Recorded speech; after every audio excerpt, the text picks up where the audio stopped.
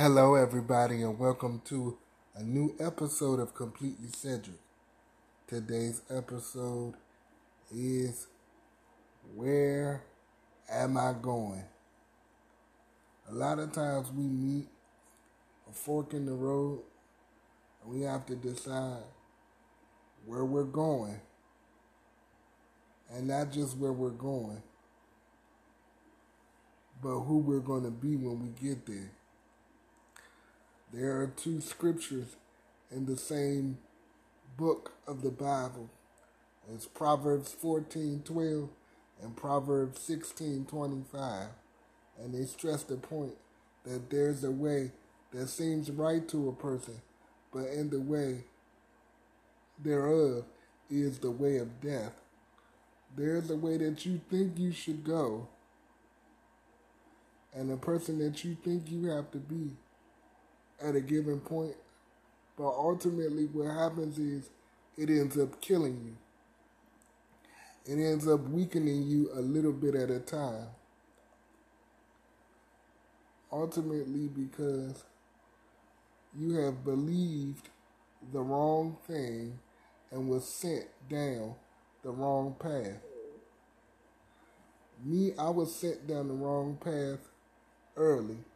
And I wasn't sent down the wrong path by doing negative things, as I wasn't out robbing, stealing, and killing or anything like that. But I was put and believed the environment that I was around, that I had to work twice as hard to get somewhere, that I had 3 strikes against me being a young black male with a special needs diagnosis. I thought I was bonded to the experiences I had, being limited as much as I could and being shielded and protected from the sometimes harsh realities of life. I had no idea that God was preparing me to be equipped for His purpose. See, here's the thing. Although your parents may love you, although your relatives and best friends may love you, sometimes they're not always honest. And if you ask me, they love you a little bit too much. They love you past the point where it makes any logical sense. And when I say it makes any logical sense, what I mean is you should not love a child beyond, or a human being beyond their capability to meet life expectations. You cannot shield a person, no matter what the age, as long as they are mature and appropriate. It is your job to nurture and equip them as much as you can. See, it's not that they don't love you, but they don't trust the world with you, nor do they trust that your instincts are strong enough to get through it, because they test your instincts according to theirs. I'll say it again. They test your instincts according to theirs. What works for your brother may not work for you. What works for your sister may not work for you.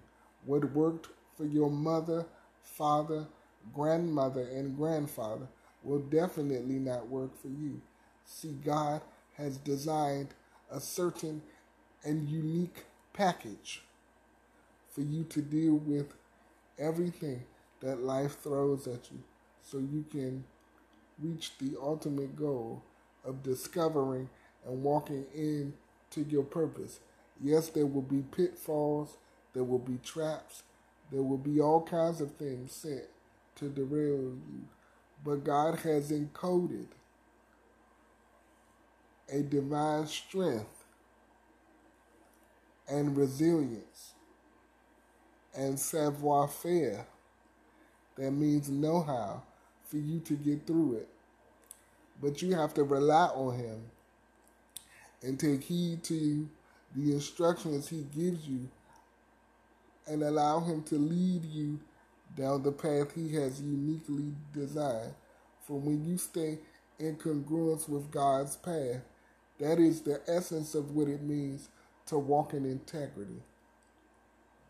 When you stay on the path that he's given you and follow his instructions, your words, your thoughts, and your actions will all be united for the one single purpose, that is doing God's will, no matter what the cost.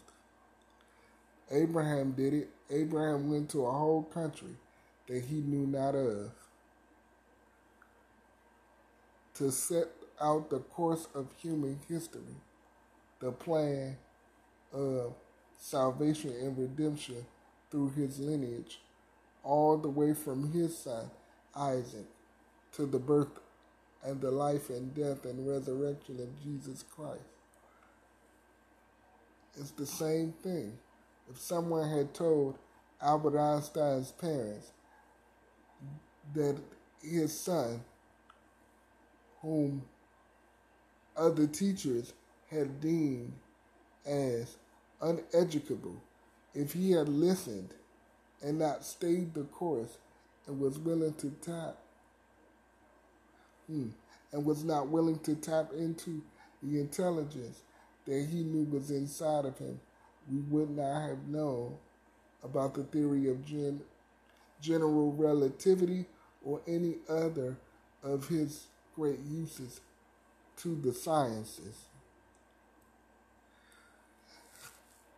If the late U.S. President Theodore Roosevelt had sided with his body, him being a severe asthmatic and not trained it, he would not have developed the confidence and the moral fiber to develop himself physically as well as internally to be one of the greatest leaders of the early 20th century.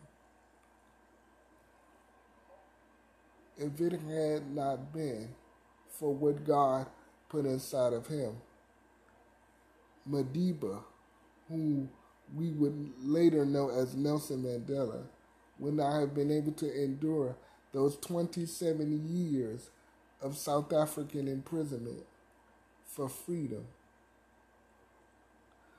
All that you go through and all that you have experienced are snapshots to your purpose if you view it that way. But you can only view it that way when the Lord God is received. And you have to receive God for who he is. God, the ruler and maker of all things, and he has the right to steer your life. Let him take the lead in your life. Don't allow anyone or anything to steer you off the path. Stay straight. Stay in congruence with what God has told you and with what he has shown you. No matter what it looks like, there will be trials and there will be tests. God will allow periods of stretching and pruning to prove to you that he is building strength and resilience and capabilities in you, the likes of which you don't even know about. Just to give you some others, there was a young man who lost his leg due to cancer.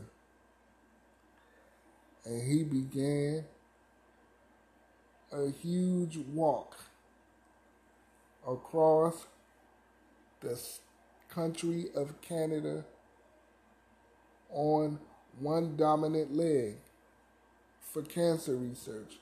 That man's name was Terry Fox. It is amazing that one of the greatest hockey players and one of the first black hockey players to ever play in the NHL, Willie O'Ree was legally blind in one eye. Yet his commitment to being a hockey professional was not derailed by the lack of the use of that eye.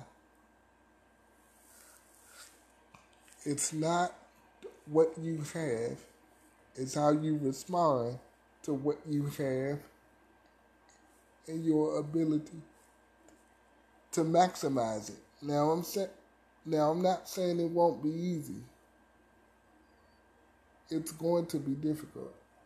It was difficult for Ray Charles to lose his father, his mother, as well as his younger brother by the age of 15.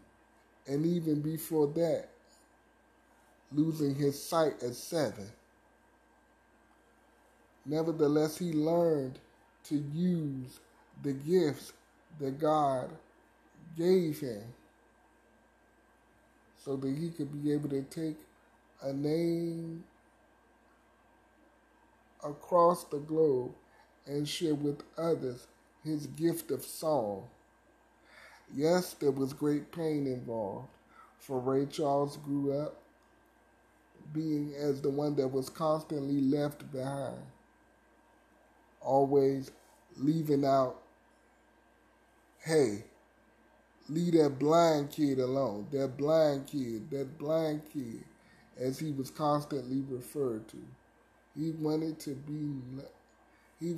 to be known, as he said in one of his songs, hey everybody, Ray Charles in town. And he did just that. He made a name for himself. He did not let the pain of his blindness overcome him. Yet, the many pains he did have, I wonder if they took him over. For Ray Charles' father had 3 different families. And he became sort of a Rolling Stone himself, having 12 children.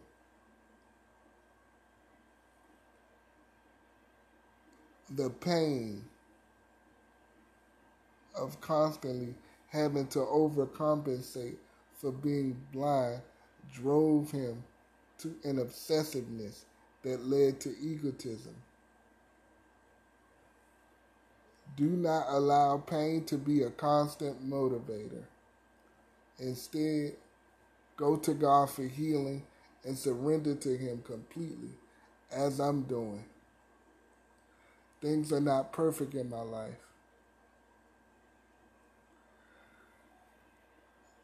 Things are not ideal or the way I wish I would like them. But nevertheless, I'm moving forward in grace. My brother just turned 32 yesterday. I want the best for him and my siblings. I hope we can grow forth in being a great sibling group. I have to focus on my inner needs as much as I can and do whatever God has me to do, which is primarily preaching the gospel and using this podcast as a platform to communicate to you all the love of Jesus. Family, today, I'm deciding that I'm no longer beating myself up or feeling behind because of the things I missed out on. Today, I'm going to learn to ask for help when I need it and not feel vulnerable by it. And I'm also going to trust God with the difficulties that I face and allow Him to keep me on His right path, not just as it relates to the complicated relationship that I have with my siblings, but with everything. And I pray that you would allow God to put you on the right path so that you know where you're going and who you are. Good evening, everybody. Have a wonderful night.